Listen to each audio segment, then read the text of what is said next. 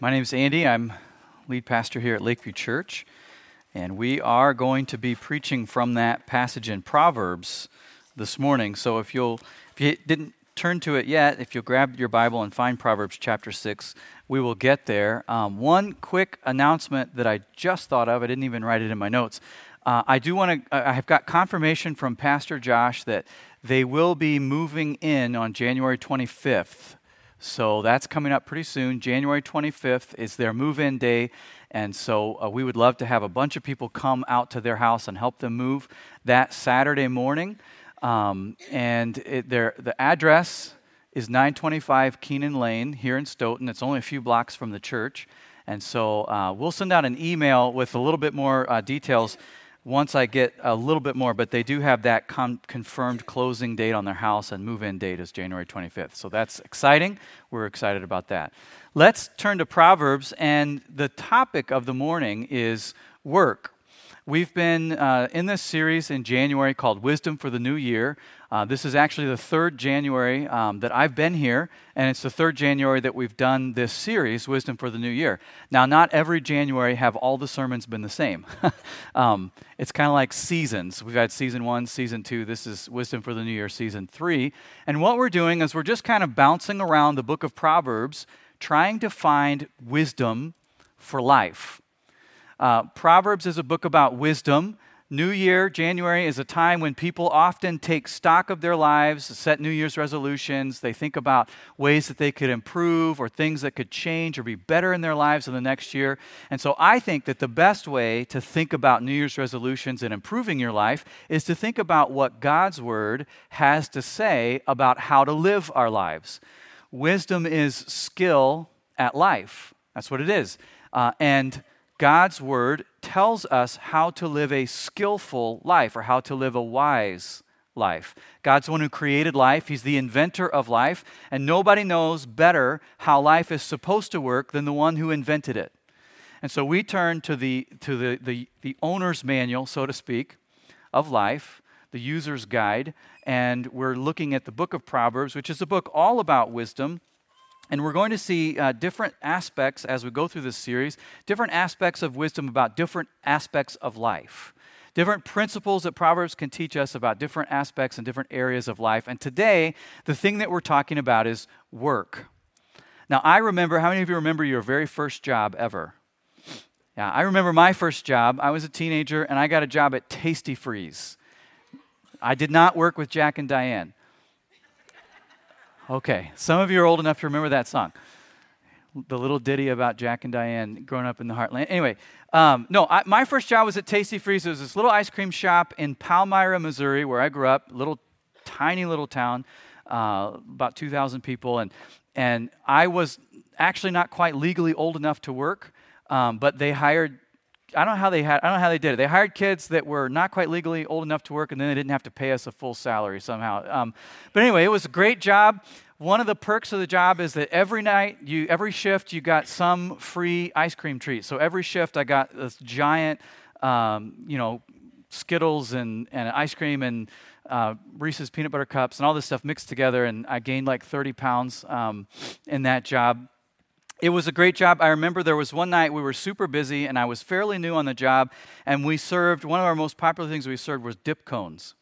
So you would put the ice cream in the cone, and then there was this little box of like heated chocolate, and you would dip the cone in the chocolate and pull it up, and then there was a timing, because you'd pull it up, and then you have to turn it over, and you'd give it, and the chocolate would cool on the outside as a dip cone. And I was like, there was a line all the way to the curb, and I was doing this, and I pulled it up, and the ice cream fell out of the cone and fell into the chocolate warmer. And so quickly, without even thinking about it, I just reached in and grabbed it. Now, it wasn't hot enough to really burn my hand, but my boss had to throw out the whole thing of chocolate, and it was kind of a mess. That was my first job. I loved it. I've worked lots of different jobs in my life. But today we're talking about work, and you might think, what do I have to teach about work? I'm a pastor. I work one day a week.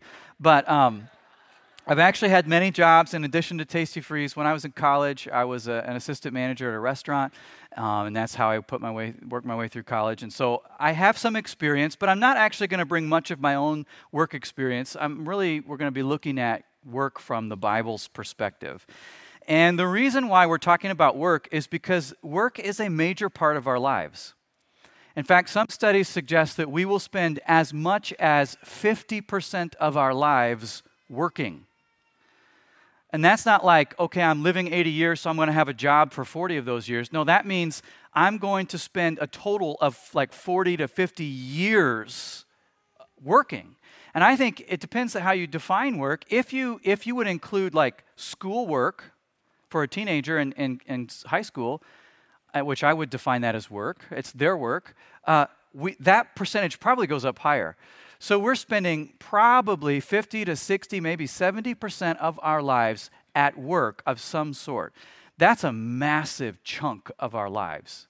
And this is a major topic. And so we're going to see what God's Word has to teach us about work and wisdom for work. The question that I have is, are you intentional about your work? What is your perspective of this thing that you're going to spend 50 or even 60% of your life doing?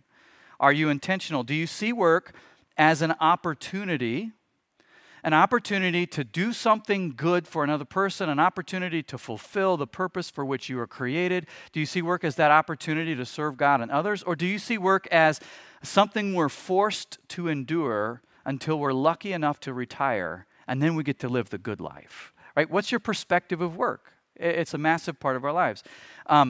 Does your work properly align with the rest of your priorities in life?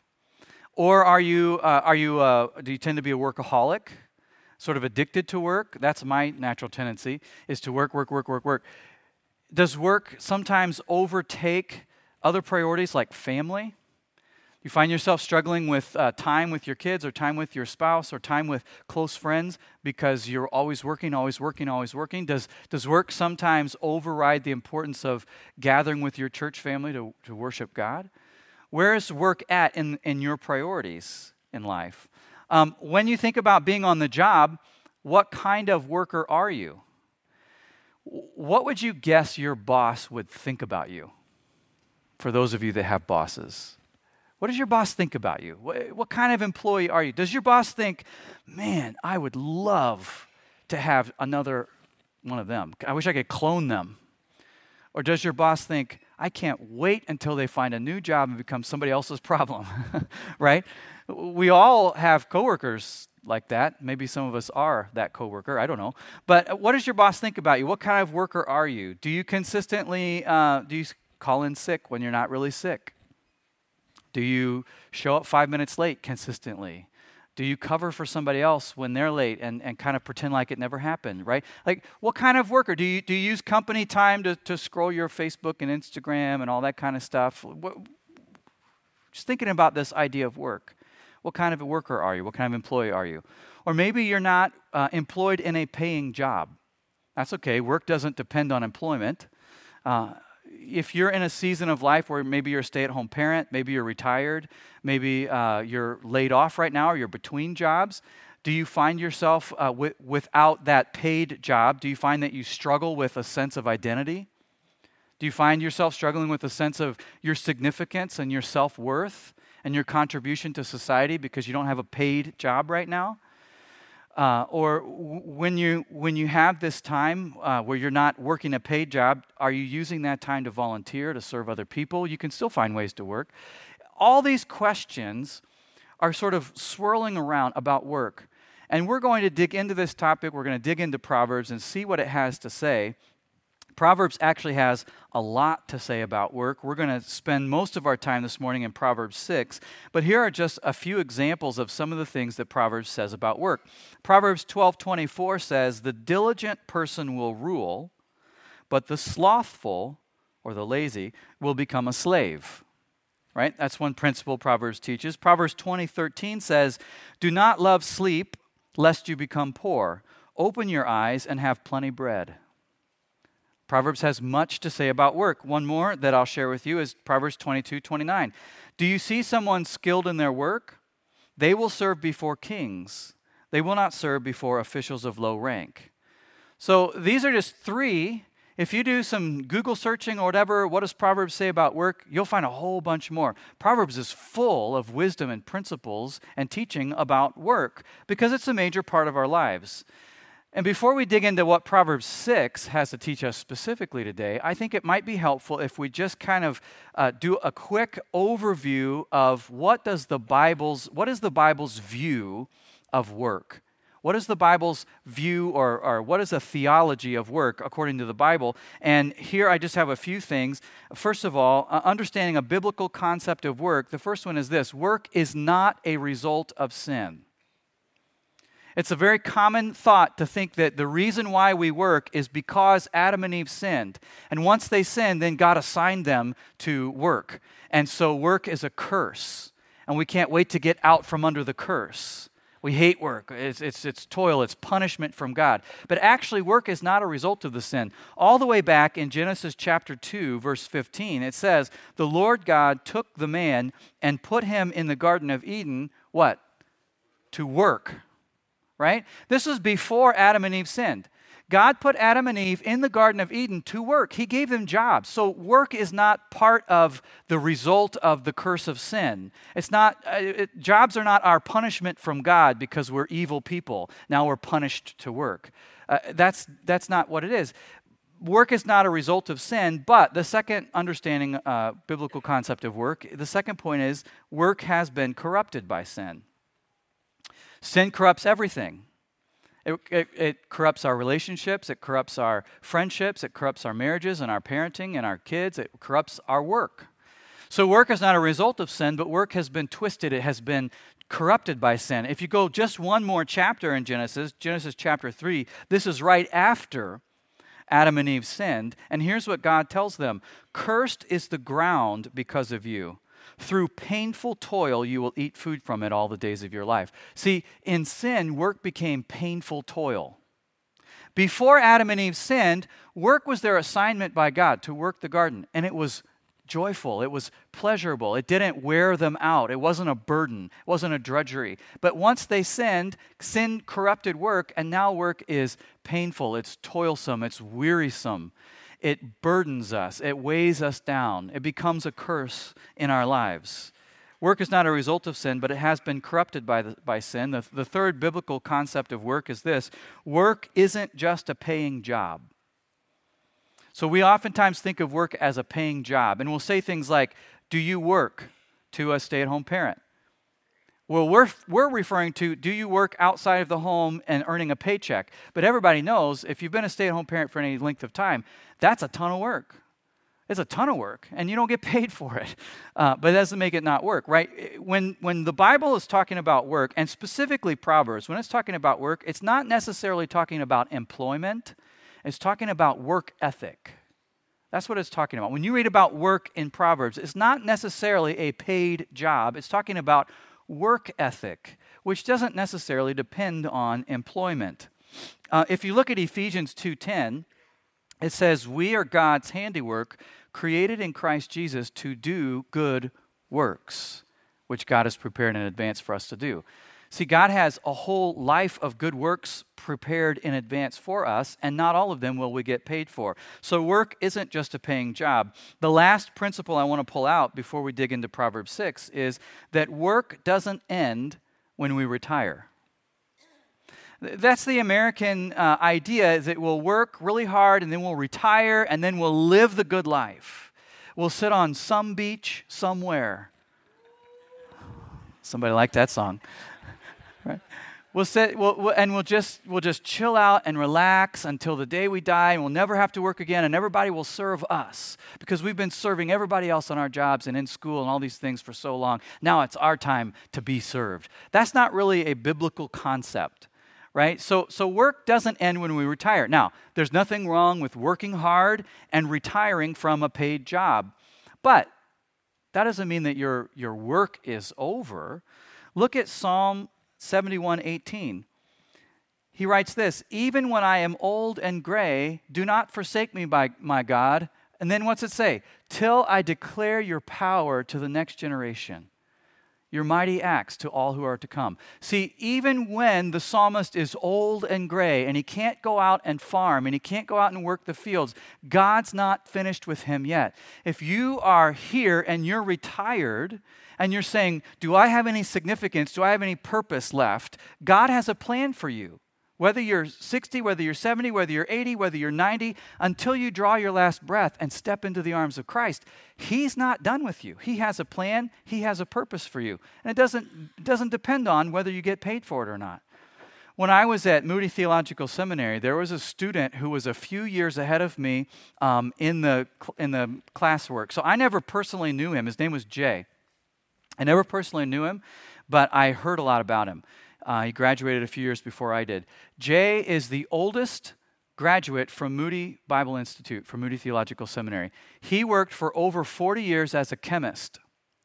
And when he retired from his work as a chemist, he felt like God was calling him into ministry. So in his 80s, he enrolled in seminary to pursue an MDiv, Master of Divinity. And he went through the whole process, and then he graduated at the age of 84. And after he graduated, he took a job as a pastor on a volunteer level for a really small little rural church. He was their senior pastor, and he was 84 years old.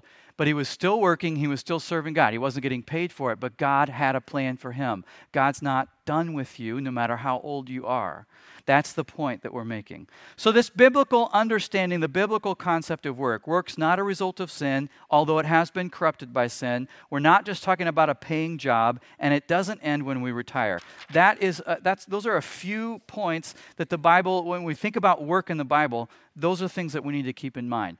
But what specifically does Proverbs 6 have to teach us this morning? The principles that we're going to learn are principles about developing a good work ethic. Or the big question for today is this: how can we develop a wise work ethic? How can we view work through the lens of biblical wisdom? It's not necessarily work, but it's also not rest, get away from work, right? So how do we develop a wise work ethic from a biblical perspective? And that's where we'll be in Proverbs 6 through 11. And it was already read for us, so we'll just jump right in. The first principle for developing a wise work ethic is this: learn by example. You might have heard the saying, lead by example. Well, Proverbs tells us to learn by example. Follow in the footsteps of someone who's getting it right. Look at verse 6. Go to the ant, you sluggard. Consider its ways and be wise. Now that word sluggard literally means lazy bones. That's what's in the Hebrew text. Lazy bones. Go to the ant, lazy bones. Consider her ways and be wise. And there are three commands in this verse: to go, to consider, and to be wise, or to learn. See, what Solomon is teaching is this: even an ant has more wisdom than a lazy bones. Even a bug has more brains than someone who is a sluggard. It's not talking about a slug like the kind I used to pour salt on when I was a kid. It's talking about someone who's just lazy and doesn't want to get up and work. And so what he's saying is, go to the ant, consider its ways, be wise, learn by example. Find someone who has a godly, biblical, wise work ethic and watch them, follow them, model them. Be their apprentice for a while, to use a work term, right? Learn by example. There are many things that we can learn by following the examples of others. I remember my grandpa Charlie. He died when I was 5 years old. I have many memories of him, and I learned a lot from him, like how to count money, how to tie my shoes. I learned that a Zebco 33 was the greatest fishing reel ever. I learned how to skin a catfish at 5 years old, right? I learned that drinking hot Dr. Pepper out of the can always makes fishing trips more enjoyable. And I learned where Grandpa kept his pack of gum, right on top of the refrigerator, right? Juicy fruit. It was good stuff. I learned a lot from Grandpa Charlie in just a few short years, and he died when I was 5 years old, but I still remember him and I still remember things that he taught me because I learned by example. And this works in every single arena of life, not just on the job. It works when we're thinking about following Jesus. If I want to grow spiritually as a disciple of Christ, what should I do? I should follow the example of someone who is a spiritually mature Christian, right? I should learn by example. If I want to learn how to be a good parent, I should learn by the example of parents who have been through some things that I'm getting ready to go through in my parenting. If I want to learn how to be a good husband or how to be a good wife, I should learn from the example of those who have walked that path and are a few steps ahead of me in life. If I want to learn how to manage my money well and invest wisely for the future, I should talk to people and learn by their example who are successful and who've done that well, right? This works in every arena of life. If I'm a student and I want to learn how to get an A on a test or how to study well, I should learn from students who study well and make good grades, and I should follow their example. We can learn by the example of lots of different people in any arena of life, especially when it comes to developing a work ethic. And that's one reason why small groups in church are so important.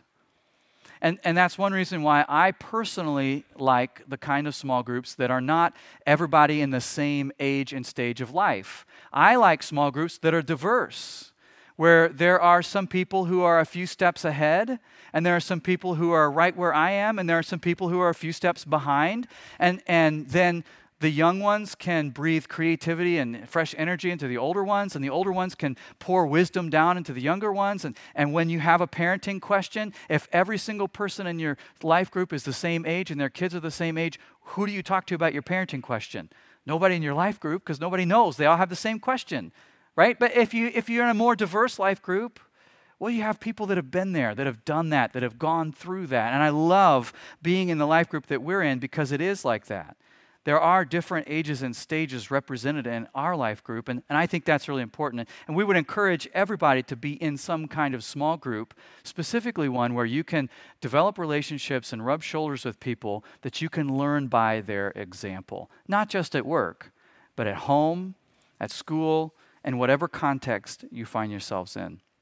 And by the way, this principle of learning by example, it actually goes both ways. If you surround yourself with people who are godly and wise, you will find that you are learning by their example, becoming more godly and more wise. But if you surround yourself with people who are not godly, who are not Christians, who don't believe the Bible is in the authority of Scripture, they don't follow God's word, you'll find yourself slowly pulled in that direction too.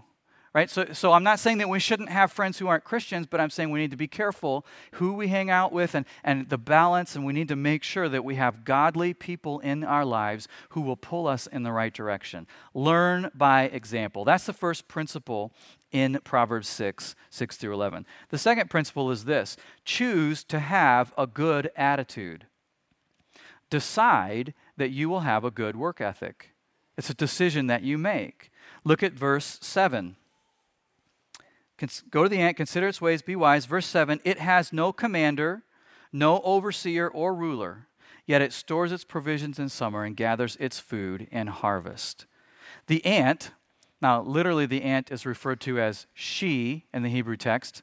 I think that's somewhat good word for us men who like to think that we've got the corner on hard work. In Proverbs 6, the ant is she, the sluggard is he. So she is the one that's got the good work ethic. He's the one that's sitting on the couch with a bowl of Doritos watching the game. Anyway, so the ant has great work ethic. She has great work ethic. She doesn't have a boss who's constantly looking over her shoulder to make sure that things are getting done. But guess what? Things are getting done. She's working. She's doing what she needs to do. She has a good attitude. She's getting her work done, even though she has no overseer, she has no boss. So not only does she do what needs to be done, even without being told, she also knows what needs to be done and when it needs to get done. She does the right work in summer and the right work in fall. She gathers the food in summer, she gathers the harvest, and she stores the provisions in summer, she gathers the food in the harvest. She does the right work at the right time without having to be told. She is a great example of good work ethic. I remember when I was managing the restaurant, it was always frustrating because there were employees that wouldn't do anything unless you specifically told them to do it, right? So their job might have been washing dishes. And unless you walked back there and said, run that load of dishes through the dishwasher, they wouldn't do it. So not only did you have your job to do as the manager and doing this, you also had to go back to the kitchen all the time, every 10 minutes, and tell them, run that load through the dishwasher. Because if you didn't tell them that, they wouldn't do it. And you'd walk back there and they'd be standing around looking on their phone. Huh? What? Sure? Huh? Oh, I'm supposed to work? Yeah. Oh, sure. Everybody gets annoyed with employees like that. Don't be one of those, by the way. Everybody loves, the boss. Your boss will love you if you do your work without being told, and if you do the right work at the right time. My dad used to tell me, never be caught standing around. When you're working a job, if you finish the work that you have to do, grab a broom and start sweeping up. Or better yet, go ask your boss, hey, I finished my work a little early. Is there anything else that I can do? If you do that one simple little thing, you will set yourself apart from 98% of every other employee in the workforce today. It's just how it is. We need to have a good work ethic like the ant. My dad also used to say this quote, attitude, not aptitude, determines altitude. That sounds like a dad quote, doesn't it? Attitude, not aptitude, determines altitude. And then he would usually follow it up with saying, you need an attitude adjustment. And that wasn't always pleasant. But it's true. Our attitude will determine how far we go, how high we rise. The person who is only average in their intelligence and average in their gifting, but has a great attitude and a great work ethic, will almost always go further and rise higher than the person who is off the charts gifted, but lazy and doesn't want to work. It's not all about skills and talents and abilities and giftings. It's about attitude and work ethic. And am I doing my part? And am I working? Do I have a good attitude? Now, the question is, if we're supposed to choose to have a good attitude, how do I choose that? How can I choose to have an attitude? Isn't it true that I can't choose how I feel? I don't have any control over my feelings. How do I choose to feel good about work? Well, actually, it's not true that you can't choose how you feel. That's something that our society believes, but that's just plain out not true. It's false. The way to choose to have a good attitude is this: put your feelings in their place. One of the fruit of the Spirit is self-control. God gives us the ability through the Holy Spirit to actually put our feelings in their place. Life works well when we order it like this. This is how it's supposed to order. Our beliefs determine our actions, and our actions determine our feelings. So what we believe determines what we do, and then what we do determines how we feel. We're supposed to lead our feelings, not be led by them. But in our fallen, sinful human condition, our feelings always want to get out of their place and go to the front of the line. So that every decision we make is based on how we feel in the moment. And everything that we do is based on how we feel in the moment. And all the beliefs we have are based on how we feel about that belief. And based on how it's feelings, and how I feel about this. And I feel about this way, so I must do this. And I feel about this way, so I must do that. The problem is our feelings go like this all the time. They come and they go and they change directions and they're fickle and they change. And we've got to put our feelings in their right place. We believe the truth of God's word. We live according to it. And our actions determine our feelings. They will follow suit. You remember when, if you've been in a dating relationship, all the actions of dating led to the great feelings of love. All the actions of going on coffee dates, buying little gifts, writing little notes, spending time on the phone, all these things that you do led to, over time, this overwhelming feeling of love in the relationship. And then people get married, and then they stop doing all the actions that they did when they were dating, and guess what happens? Their feelings go, shh. And then they say, oh, I don't love you anymore. There's no feelings here anymore. Well, because you're not leading your feelings. If you will go back and do the same things you used to do when you were dating, guess what? After a little while, those feelings will come right back. But instead, our feelings get out of their place and they want to go to the front of the line. And that's when things get screwed up in our lives. And so it's the same at the home. It's the same in marriage. It's the same in work. We have to choose to have a good attitude. If you want to develop a wise work ethic, you need to put your feelings in their place and decide that you're going to have a good work ethic. The third principle from Proverbs chapter 6 is to enjoy the fruits of your labor. Learn by example, choose to have a good attitude, and enjoy the fruits of your labor. Take pleasure in the good things that hard work brings. In verses 9 through 11, the proverb teaches this point from the opposite perspective, right? So it shows us the negative example, but it's teaching the positive one. Look at verse 9. How long will you lie there, you sluggard? When will you get up from your sleep? He likes to sleep. He doesn't want to get up. He doesn't want to work. He doesn't want to do the things that he needs to do. He just likes to lie there and relax and rest. Doesn't want to work. You know that oversleeping can actually be just as unhealthy as undersleeping? We hear a lot about getting enough sleep in our society and tracking your sleep and measuring your sleep and REM sleep and this kind of sleep and there's all these different things. But oversleeping is actually just as physically unhealthy as undersleeping. According to WebMD, oversleeping has been linked to a host of medical problems, including diabetes, obesity, headaches, back pain, heart disease, depression, and even a higher death rate. All because of oversleeping, sleeping too much. Now, I found it super interesting that in the article where they were talking about this, they also pointed out one other non-medical problem that is associated with oversleeping, and that is the problem of low socioeconomic status. I found it super interesting that WebMD pointed out that oversleeping is a major contributor to low socioeconomic status. That's not even a health issue, right? But that's exactly what Proverbs 6, 9 through 11 is saying. Look at verse 10. A little sleep, a little slumber, a little folding of the hands to rest, and poverty will come on you like a thief, and scarcity like an armed man. Right? Now, the implication, by contrast, is very clear. While the lazy bones is starving in poverty, the ant has plenty. She has everything she needs because she did the right work at the right time. She stored up her food when she needed it. When winter comes and the harvest is over, she's got plenty. She's got all that she needs, while the lazy bones is starving in the street begging for food. Enjoy the fruits of your labor. That's the application. Enjoy the reward of hard work and remember to thank God, giving all the glory to Him alone. See, it's not wrong to have nice things. It's not wrong to be wealthy.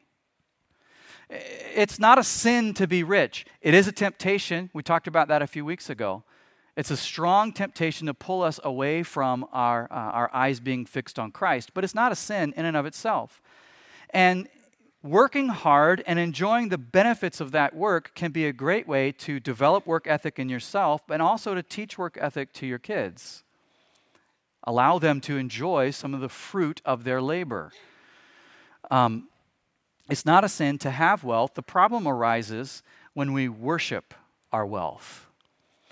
That's when it becomes sinful. When it becomes the most important thing in our life, to have more, to get more, to have more, to get more. That's when wealth becomes an issue. If you could put wealth in its proper place, the way that you put emotions in their proper place, then you can actually enjoy many material blessings from God and give thanks and honor to Him and enjoy the fruit of your hard work. Hard work is rewarding, and we should enjoy it. That's the point we're making. The last principle, and this is what we'll conclude with today, the last principle, number 4, doesn't necessarily come directly out of our passage in Proverbs, but it is a principle that comes from the biblical idea about work from overall. The last one is this: put work in its place.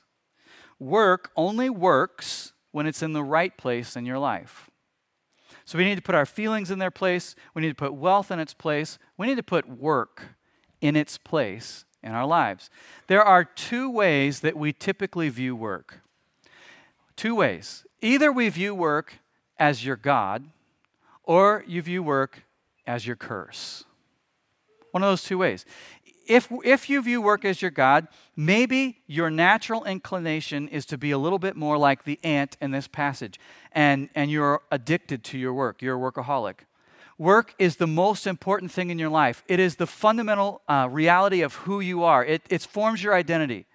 You say things like, who are you? I am a pastor. That's an identity statement that's based around my work, right? I am a teacher. That's an identity statement that's defining your identity on your work. I am a mom. That's an identity statement defining your identity based on a certain kind of work that you do, right? So you view work as your God. It's the most important thing in your life. It defines who you are. It is your significance and your purpose and your meaning in life. Your work is the justification for your existence.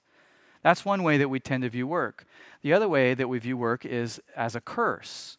Work is our punishment for sin. I hate my job. I can't wait to get out of this job. I feel like I'm grinding myself into the ground every time I go to work. It's the most awful thing in life. The reality is that both of these ways of viewing work are really the same thing.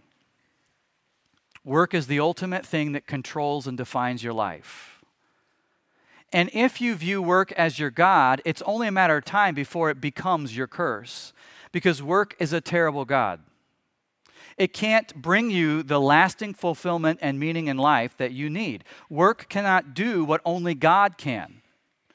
Work cannot provide you that sense of significance and purpose that only God can provide. There's no security in work.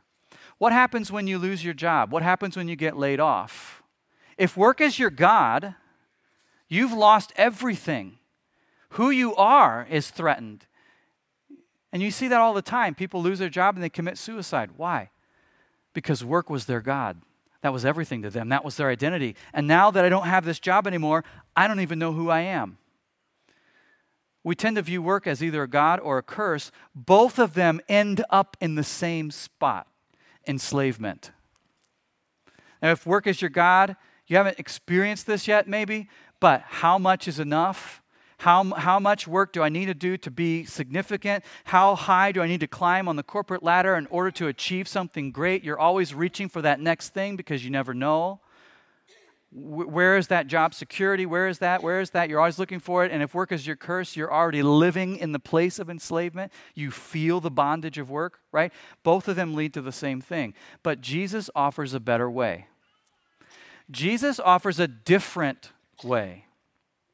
Jesus says, don't make work your curse. Make me your curse. Make me your God. Don't make work your God. Make Jesus your God. Don't be enslaved by the curse of work. Be set free by Christ. If we will find our identity not in our job, but in Christ, if we will find our significance not in what we do, but in who we are in Christ and who God has made us to be, if we will find that sense of meaning and purpose and justification in Him, then our entire perspective will be changed. Work's not our God. Jesus is. And when Jesus is our God, He takes our work and He turns it from a curse into a calling and into a contribution in His kingdom. If Jesus is your God, if your identity and your security is wrapped up in Christ, you don't need work to provide you that sense of identity. You don't need work to provide you that sense of significance. Now you're free to work as God leads you to work and to serve Him and serve others through your work. He takes the work and He turns it from a curse into a calling and into a contribution in His kingdom. But it comes only when work is not our God, Christ is. We could sum it up this way. In sin, work became toil. In Christ, work becomes worship. When we sinned, work was twisted and corrupted by that sin, and now it is drudgery, now it is hard, now it is not fulfilling. It becomes a curse for us.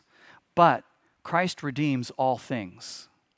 It's not just that he died on the cross to redeem our souls for eternity. Yes, he did that, and I'm thankful for it. But he also died on the cross to redeem every aspect of our lives right here, right now, today, and to provide meaning and purpose and significance and love, because God loves you. And he doesn't want you to be enslaved under the curse of sin. He wants you to be set free. That doesn't mean that your job will suddenly be easy and roses and everything will be good and that annoying coworker will get a different job somewhere else. But it does mean that God will be with you in your work. And it does mean that if you work as unto the Lord, if you point your work to God as worship, you'll find significance and purpose in it that you didn't have before. That's what God wants to do. In Christ, work becomes worship for the glory of God and the common good. If we're going to put all these things, I put them on all these principles on one last slide. This is the message from Proverbs 6 through 11 today. Learn by example, choose to have a good attitude, enjoy the fruit of your labor, and put work in its place in Christ. Let me pray, and I'll invite the worship team up. We'll respond to God's word together. Father, we thank you for this day, and we thank you for the opportunity that you've given all of us to learn wisdom from your word. I pray that as those of us who are working in paid jobs, or for those of us who are stay-at-home parents or retired, that we would find in you opportunities to do meaningful and purpose and significant work for your glory. That our work would not be a god to us, it would not be a curse to us, that it would be a calling, an assignment from our Heavenly Father, who's gifted us and designed us just for this time, who's put us exactly where we need to be, interacting with exactly who we need to interact with to serve your purpose, to show your love, to spread your good news, and to help others find freedom in Christ. And if there's someone here this morning that hasn't experienced that freedom, I pray that you would work through the next few minutes as we sing and as we pray. You would work through the next few minutes in their heart and their mind to say, I can set you free. I can lift you up from that curse, and I can give you a calling and a significant purpose in your life. I pray that you would speak that truth to them and that they would have the courage to say, I haven't been following you, but I want to. Please come into my life and be my God. And if somebody will say that while we're singing and while we're praying, you will do that for them. And you'll save them today. We love you, God. Be with us as we sing and worship. Amen.